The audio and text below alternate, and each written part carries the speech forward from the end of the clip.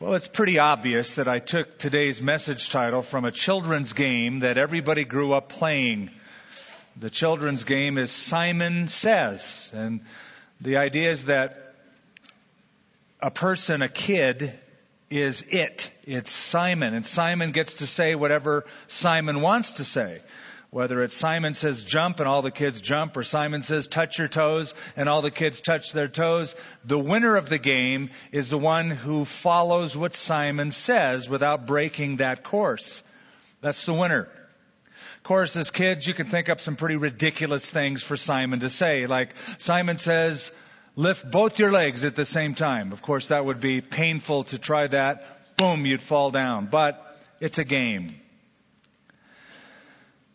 In Luke chapter 2, we discover a man not named Simon, but Simeon. And Simeon says some very profound and wonderful things about the Lord Jesus Christ. And you would be a winner if you were to follow what Simeon says about the Lord Jesus Christ.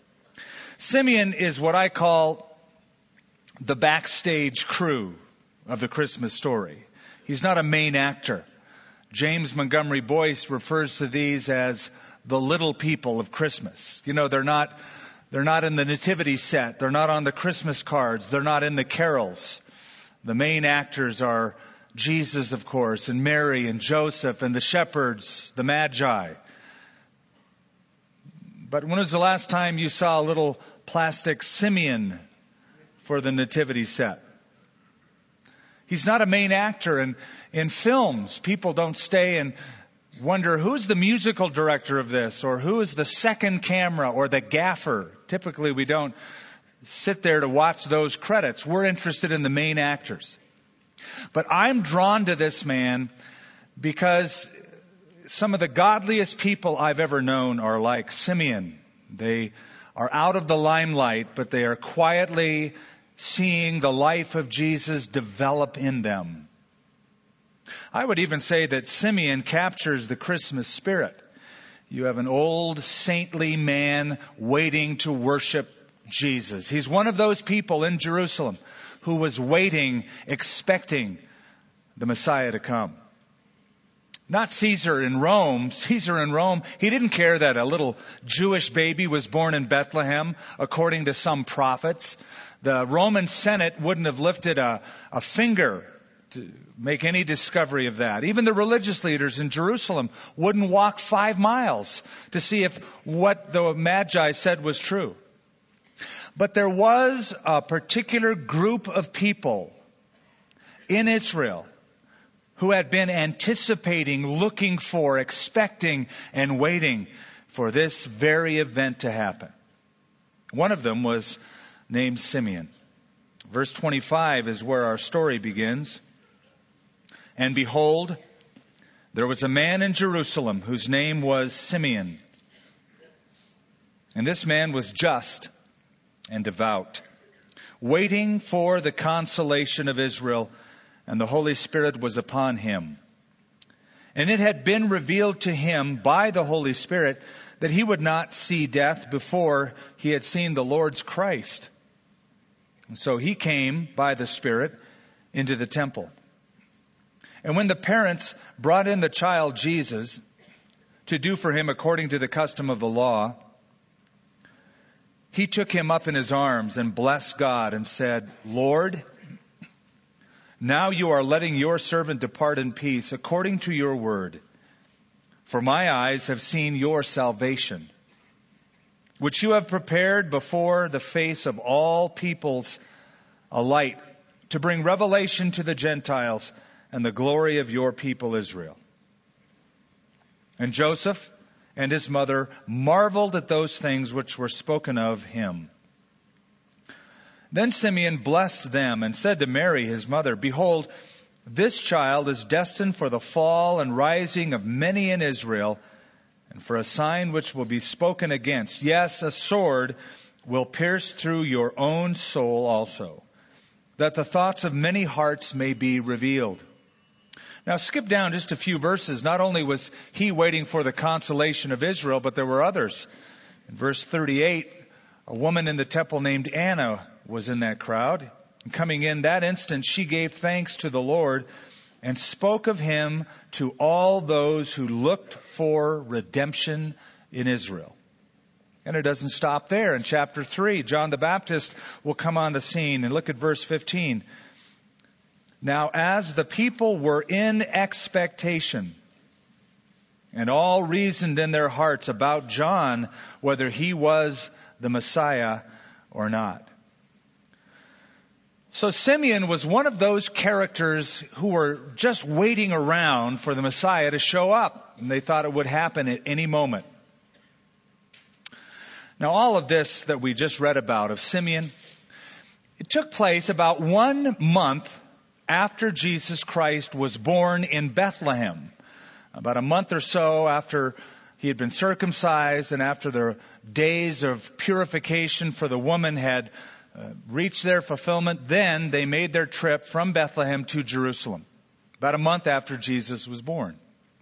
Which brings up the question, well, when was that? When was Jesus born? Answer, no one really knows.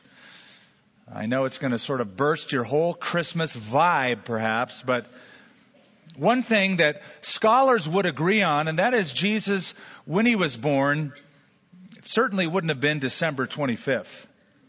And that's because anybody who studies weather patterns in the Middle East and how people keep their flocks, shepherds never watched their flocks out in the open fields at night in December.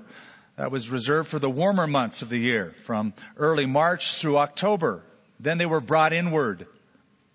And the earliest dates that people can come up with, like Clement of Rome, Clement of Alexandria, he said it would be May 20th. That's when he said Jesus was born, May 20th. I don't know if you'll celebrate Christmas at May 20th, but that's the earliest reckoning we have. Others said it was April 18th or 19th, and still others, March the 28th. But the consensus seems to be that it was in the springtime rather than in the winter. So you say, well, where did we get December 25th? There was a guy who first introduced the idea in Rome. His name was Hippolytus. And he believed that Jesus Christ was exactly 33 years of age when he died, that he was conceived and crucified on the same date, March 25th. So what he did is he calculated 9 months from the conception, which he said was March 25th, and came up with December 25th. It would seem that the early Christians used December 25th in Rome to counteract a pagan festival, a pagan worship of the winter solstice known as Saturnalia. And so to counteract that, they thought, let's bring Christ into this. Let's worship Christ during this holiday. That's probably how December 25th got used. So it doesn't matter when, it matters that he came and that he was born. And that's what we want to look at today. Let's look at what Simeon says in the temple publicly and to Mary and Joseph. And as we do, let's discover a few things. What's so important about Christmas? What did God think that people needed most in sending his son? And what would the fate of this baby be? Moreover, what would the fate of all of those who reject this baby be? All of these will be addressed and touched on by the text. But let's begin in verse 25 and let's get a fix on this guy. Let's get a description of Simeon.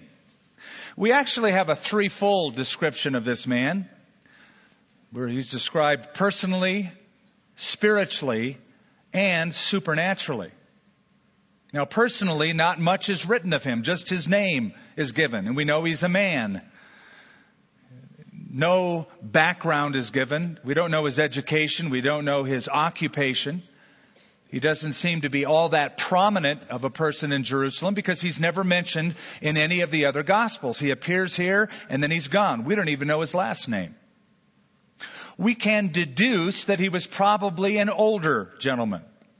And that's because verse 26 and verse 29 refer to his death, which it would seem would be imminent. Verse 26, it was revealed by the Holy Spirit that he wouldn't see death before he had seen the Lord's Christ. Verse 29, he says, I can die a happy man, in effect. Lord, now you are letting your servant depart in peace, according to your word, for my eyes have seen your salvation. Tradition says he was 113 years old. That's just tradition. We don't know. But we can, with pretty good foundation, guess that he was an older man in Jerusalem waiting for Jesus. Now, because he was Jewish and he would not have trimmed the corners of his beard, he was a Jewish man with a beard. And if he was an older man, he would have been an older man with a white beard at Christmas. And I bring that up because there's another man with a white beard at Christmas who has stolen the limelight away from Simeon and even Jesus himself, named Santa Claus, or Saint Nick, as he's affectionately called. And I bring him up because honestly, if Saint Nicholas could have seen what the Western world has done with him, he would be embarrassed and ashamed. He would be. Now you say, Skip, you're talking about him like you believe in him. That's because I do. I don't believe in the Santa Claus who lives at a toy factory in the North Pole, but you ought to know something. Santa Claus is based upon a true figure named Nicholas. Hence the term Saint Nick. And did you know that Nicholas was a pastor in the 4th century? His name was Nicholas of Myra, M-Y-R-A, in a little province of Lycia in the region of Anatolia, which is modern-day Turkey, southern Turkey. In fact, he was a prominent clergyman because at the famous Council of Nicaea in 325 AD, he stood up for the deity of Christ and the Trinity against the heretic named Arius who denied that. But he was known principally for his compassion. It is said that there was a poor man who had a few daughters, and because he was poor, he couldn't afford to give them money for a dowry for their marriage. And so they were about to go into prostitution when Nicholas of Myra gave them each a bag of gold, enough money to provide a suitable dowry for an honorable marriage. He was known for that compassion, so that when he died, people would give gifts to each other in his honor on his feast day. Now, I'm bringing him up because I don't want you to get Santa Claustrophobic this year. And a lot of people do, Santa Claus, this evil, demonic. Actually, he was a saintly man who in the name of Christ gave gifts and stood up for the Lord Jesus. That's why I say he would be utterly embarrassed and ashamed if he would have seen what we have done with his personage in modern times. Well, Simeon. Not much is said of him personally, but a lot is said of him spiritually. Look at his spiritual description. This man was just, it says, or righteous, right with God, devout, and waiting for the consolation of Israel. In other words, he was waiting for the Messiah. There was an ancient Jewish prayer that said, "May I see the consolation of Israel."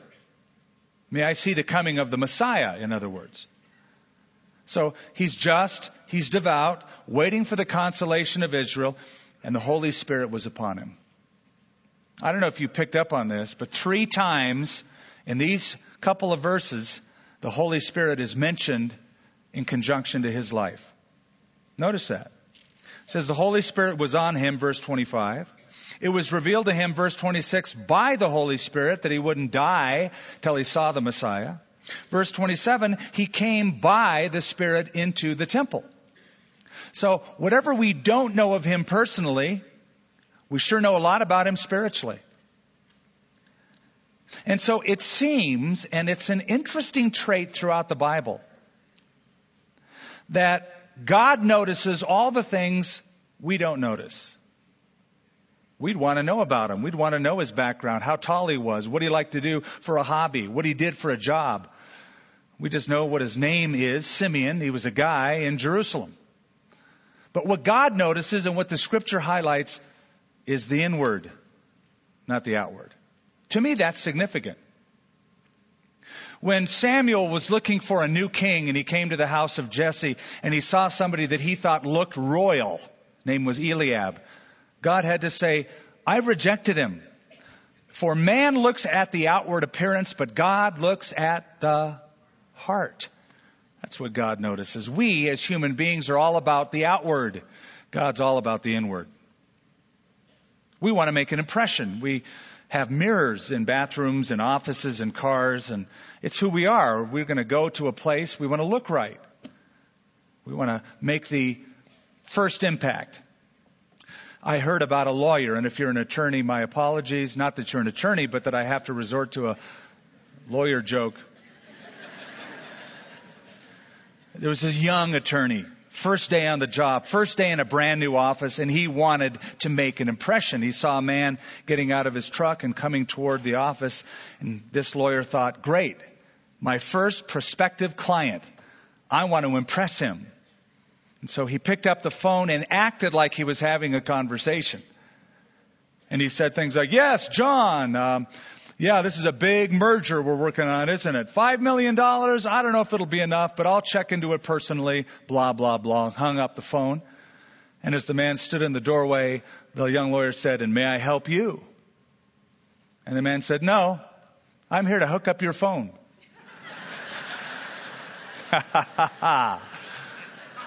That lawyer was all show and no go. Simeon was all go. Spiritually, no show personally. Look at verse 26. He's not just described personally and spiritually, but supernaturally. That is, it had been revealed to him, this is very rare, by the Holy Spirit, that he would not see death before he had seen the Lord's Christ, Christos, Messiah. So I picture a guy going into the temple every day. It's a big complex, the court of the Gentiles and then the court of the men, the court of Israel, and he's looking around. He sees different people and he wonders, I wonder if that's the one. Or a couple with their babies, could that be the one? And then he'd go home. Next day he'd go there and go home. And one day he happened to come at the exact same moment, prompted by the Holy Spirit, as a poor couple from Nazareth who had given birth in Bethlehem. And now they're 5 miles away from that in Jerusalem. They have their baby.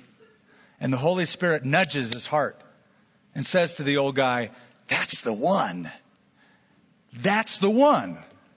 So can you picture old Simeon moving his way over to the young couple? Bending down, saying, excuse me, you don't know me. My name's Simeon. Would you mind if I just held your baby for a moment? Stunned, but appreciative, they would have said, sure.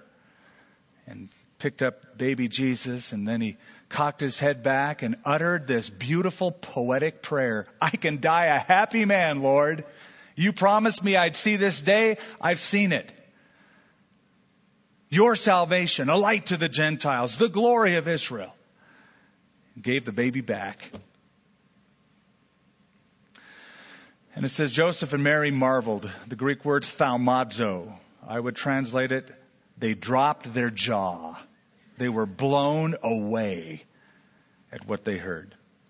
And let's look at what they heard. Let's look at these next verses. After his description, his proclamation is shown us in verse 29. He says, Lord, now you are letting your servant depart in peace according to your word. For my eyes have seen your salvation, which you have prepared before the face of all peoples. A light to bring revelation to the Gentiles and the glory of your people Israel. That little burst of poetic praise is divided into two sections. He tells us about God the Father, then he tells us about God the Son. He tells us about the faithfulness of God in keeping his word, and then the fate of this baby, God's salvation. And the first thing he says is basically, I can go, I can die a happy man. You made me a promise, and you've kept your promise. You know, Christmas reminds us that we serve a God who keeps his promises. Anybody can make a promise. God's all about keeping them. And here's a man who had a personal promise by God that he would not die until he saw the Lord's Messiah. Some years ago, Time magazine did a little article on a teacher from Canada named Everett Storms, who had read through the entire Bible 26 times. And on his 27th time, he wanted to tally up, count by hand, all of the promises that God made to mankind. It took him a year and a half to read through the 27th time, and he counted 7,487 promises God made to mankind. Now you think of that. You've got 7,487 things God has promised. That's enough to keep you going the next year. And some of those promises you've leaned on this last year, haven't you? And God's been faithful. God's brought you through all the storms, all the uncertainties. You've been able to lean on God's faithfulness. And He brings that up in His Psalm of Praise. Let's see what He says about Jesus now, the fate of this child. Look at what He calls this baby. For my eyes have seen your salvation. This baby is God's salvation. Soterion. That's the Greek word. That's because the Bible was written in Greek. But I sort of think that Simeon, being Jewish, being in the temple, waiting for the consolation of Israel, could have uttered these words in Hebrew. And if he did, it would have sounded like this. For my eyes have seen your Yeshua. That was the Hebrew name of Jesus. Your Yeshua. Salvation is what it means.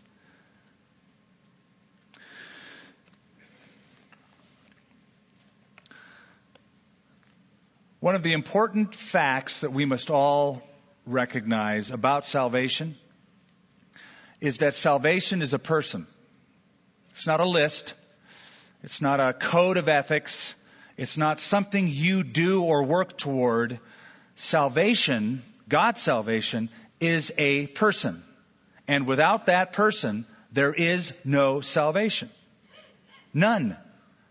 Peter will say in Acts chapter 4, neither is there salvation in any other, for there is no other name given under heaven among men by which we must be saved. And Simeon recognized that when that Jesus was a baby. My eyes have seen your salvation. This is the one. And that's a truth that we find through the New Testament. Jesus never said, follow my teachings. He said, follow me. He personalized it. He never said, my teachings are the way, the truth, and the life. Just keep all the red words. He said, I am the way, the truth, and the life. And no man will come to the Father unless he comes through me. That's personal. The Bible never says, as many as kept his example or his teachings were given the right to become children of God. But as many as believed in him, personalizing it, have the right, the authority to become children of God.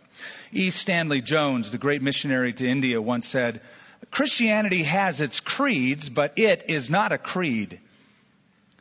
And Christianity has its rites, R-I-T-E-S, but it is not a rite.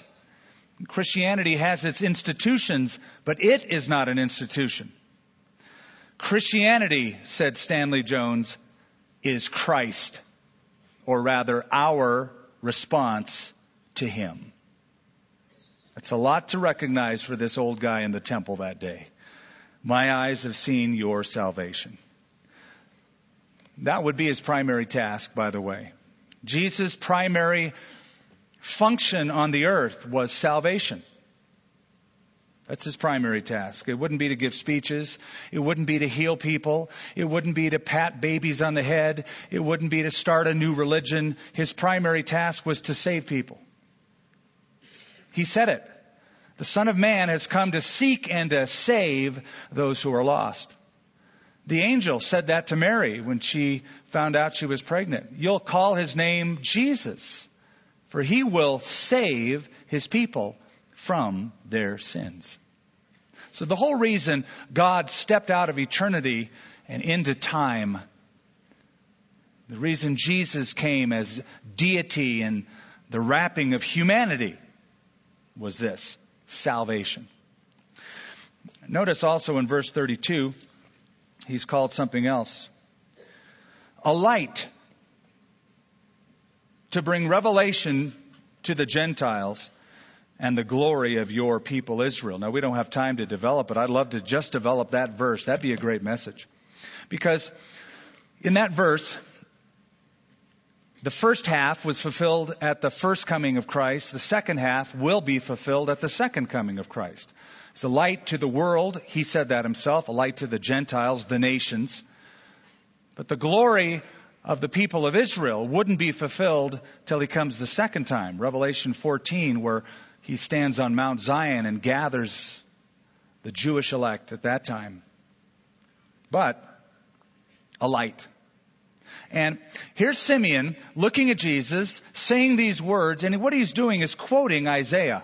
The prophet Isaiah, chapter 49, verse 6 reads, I will also give you as a light to the Gentiles, that you should be my salvation to the ends of the earth. You know what that means? Think about that. That means that this salvation, this light, isn't just local, it's global. It's not just for the Jewish people, it's for the whole world. In Hebrew, Hagoyim, the nations, the world, the Gentiles. Sometimes people say, well, Christianity is a Western religion. The last time I checked, it's an Eastern religion. It comes from the Middle East. And then the message spread to the disciples to the ends of the earth. It came from there and it came to us. But it's not just for us, or it's not just for them. It's for everyone. For God so loved the world that he gave his only begotten Son. That's why Jesus, the Messiah, when he came to Israel, and his ministry was, granted, local. It was just in Judea and a little bit in Samaria and up north around Galilee. It was localized. But before he left, he told his disciples, now you go into all the world and bring this message. Preach the gospel to every creature. Because it's a worldwide gospel, a worldwide message, a light to the Gentiles. I want you to think about that next time you look at your Christmas tree. Now you might think, I don't have a Christmas tree, I'm a Christian. Well, I feel sorry for you. I love Christmas trees. And I love lights on Christmas trees. And I love to plug in the Christmas tree and turn the lights out in the rest of the house. Because that little visual gives me the picture of what we just read, that Jesus is the light of the world. And we have good historic precedent for that. The modern Christmas tree came to us from West Germany and became the Christmas tree around the 16th century. Before that, it was called the Paradise tree. And the Germans would cut out a fir tree out of the forest, bring it inside their house, and put apples on it. It was symbolic of Adam and Eve in the Garden of Eden. They said December 24th was the feast of Adam and Eve, hence the Paradise tree. As time went on, they put wafers on it and shiny stuff on it and became called the Christmas tree. It was Martin Luther who put candles on the Christmas tree and took children and had them gather around it and said, you see all the lights on this Christmas tree?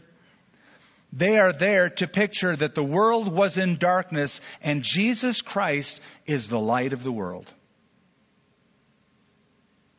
So you think about that next time you look at your Christmas tree. Just sort of soak that in. Jesus shined light in darkness. Or look at it this way. Jesus Christ is God's flashlight so that the world can get out of its darkness. Would the world agree with that, I wonder? If you were to go to Herod's palace in Jerusalem or Caesar's palace, not in Las Vegas, in Rome. Funny how we have to correct that. If you were to say, excuse me, but do you leaders believe that the world needs light because it's in darkness? They'd laugh at you and say, are you kidding? You were in darkness before we got here, before Rome gave you light. We gave you the Pax Romana. We gave you the road system. We gave you the military structure. We brought light. If you were to make it over to Athens with the philosophic schools of Plato, Aristotle, Socrates, and say, gentlemen, do you think the world is in darkness and needs light?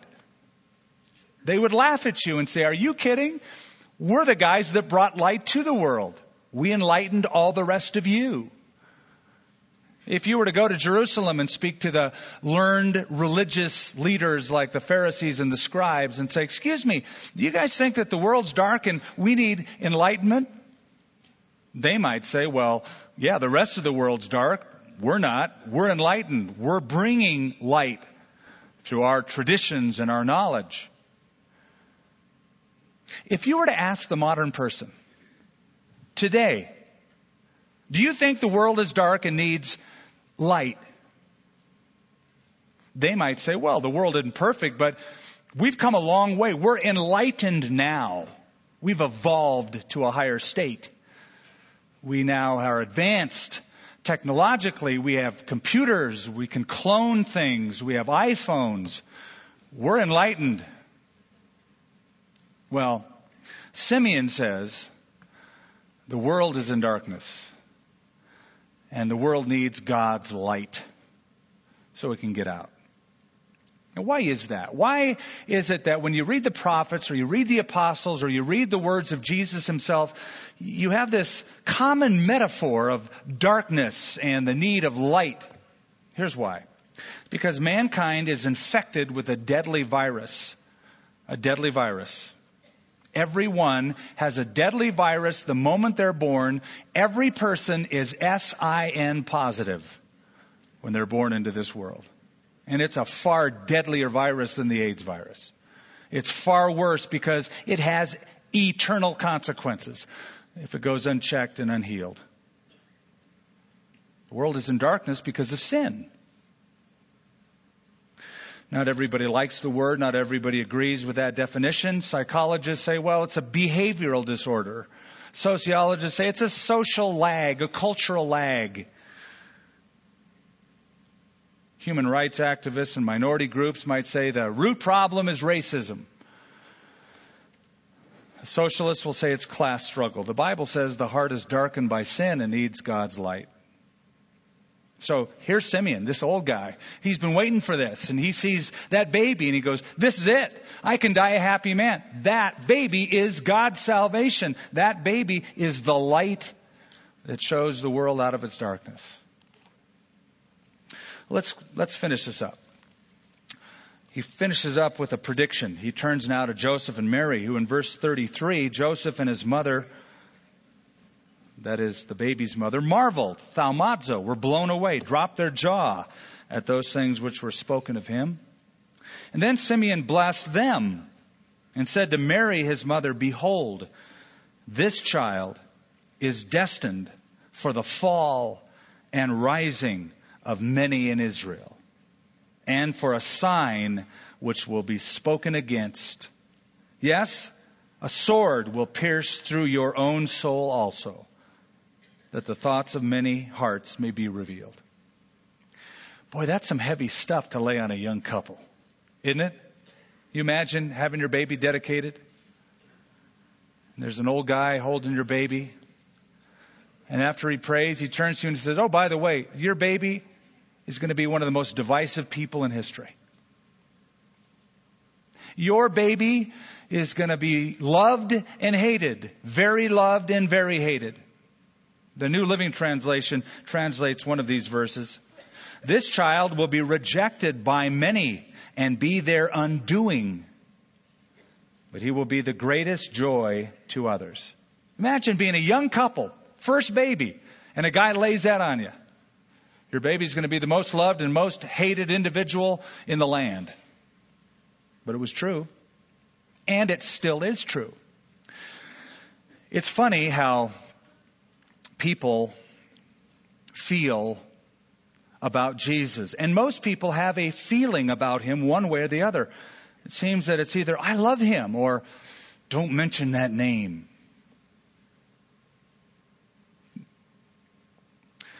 You might want to try this in a group of people. Try this at a Christmas party. People gathered around, they're having fun, down in the drinks. Mention the name Jesus Christ, not in a slur like they would, but in a very respectful, even say, I love Jesus Christ, loud enough so the crowd can hear it. Just watch what happens. It's a crowd stopper, guarantee you. you'll have every head turned towards you.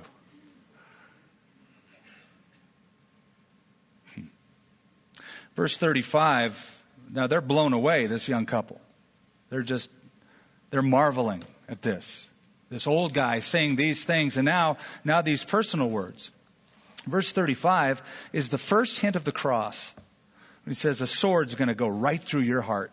I think that refers to Mary, who would stand at the foot of the cross with two other Marys, and she would watch her own son die. John chapter 19.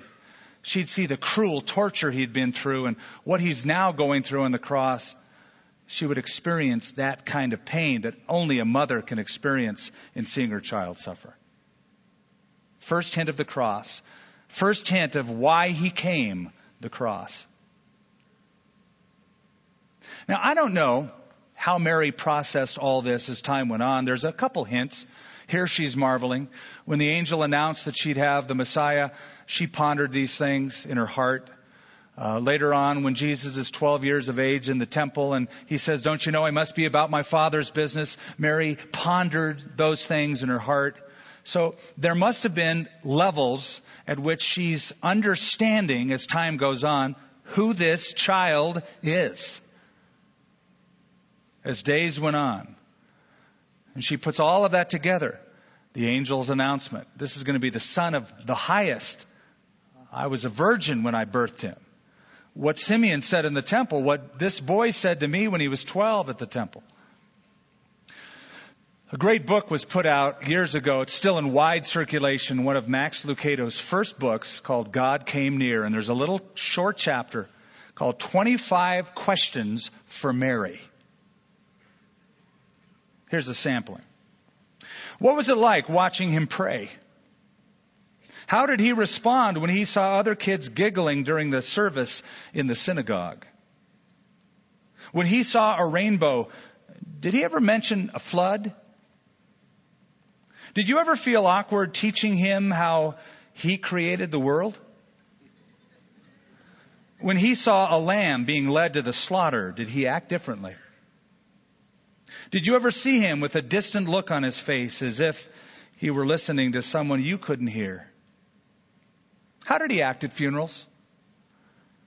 Did the thought ever occur to you that the God to whom you were praying was asleep under your own roof? Did you ever try to count the stars with him and succeed? Did you ever catch him pensively looking at the flesh of his own arm while holding a clod of dirt? When someone referred to Satan, how did he act? Did you ever accidentally call him Father? What did he and his cousin John talk about as kids? Did his other brothers and sisters understand what was happening? Did you ever think, that's God eating my soup? Well, we don't know. We don't know how that progression came about. It seemed that it did come about. But look at the very end of the verses we've selected. The end of verse 35. That the thoughts of many hearts may be revealed. Your son's going to be loved, hated, going to divide people. That the thoughts of many hearts will be revealed. In other words, rejecting Jesus Christ will reveal just how lost people really are. Think about it. God gives to mankind a gift, the best gift. Here's my son. Here's salvation. Here's a light. Here's a way out of your darkness. I don't want him. It will reveal just how lost people are. So Simeon said, my eyes have seen your salvation. Has God opened your eyes to see his salvation, to receive personally, not a church service, not a Christmas gathering, not a set of teachings, not a Bible reading, but to receive for your own life salvation. To receive for your own life light, enlightenment, to see out of darkness. Let's pray. Heavenly Father, we are so thankful that when the fullness of the time had come, just the right time, you sent forth your Son born of a woman, born under the law, recognized by those who were waiting and watching and expecting, like Anna and like Simeon, who when he saw the baby said, this is the one, this is it. He is salvation.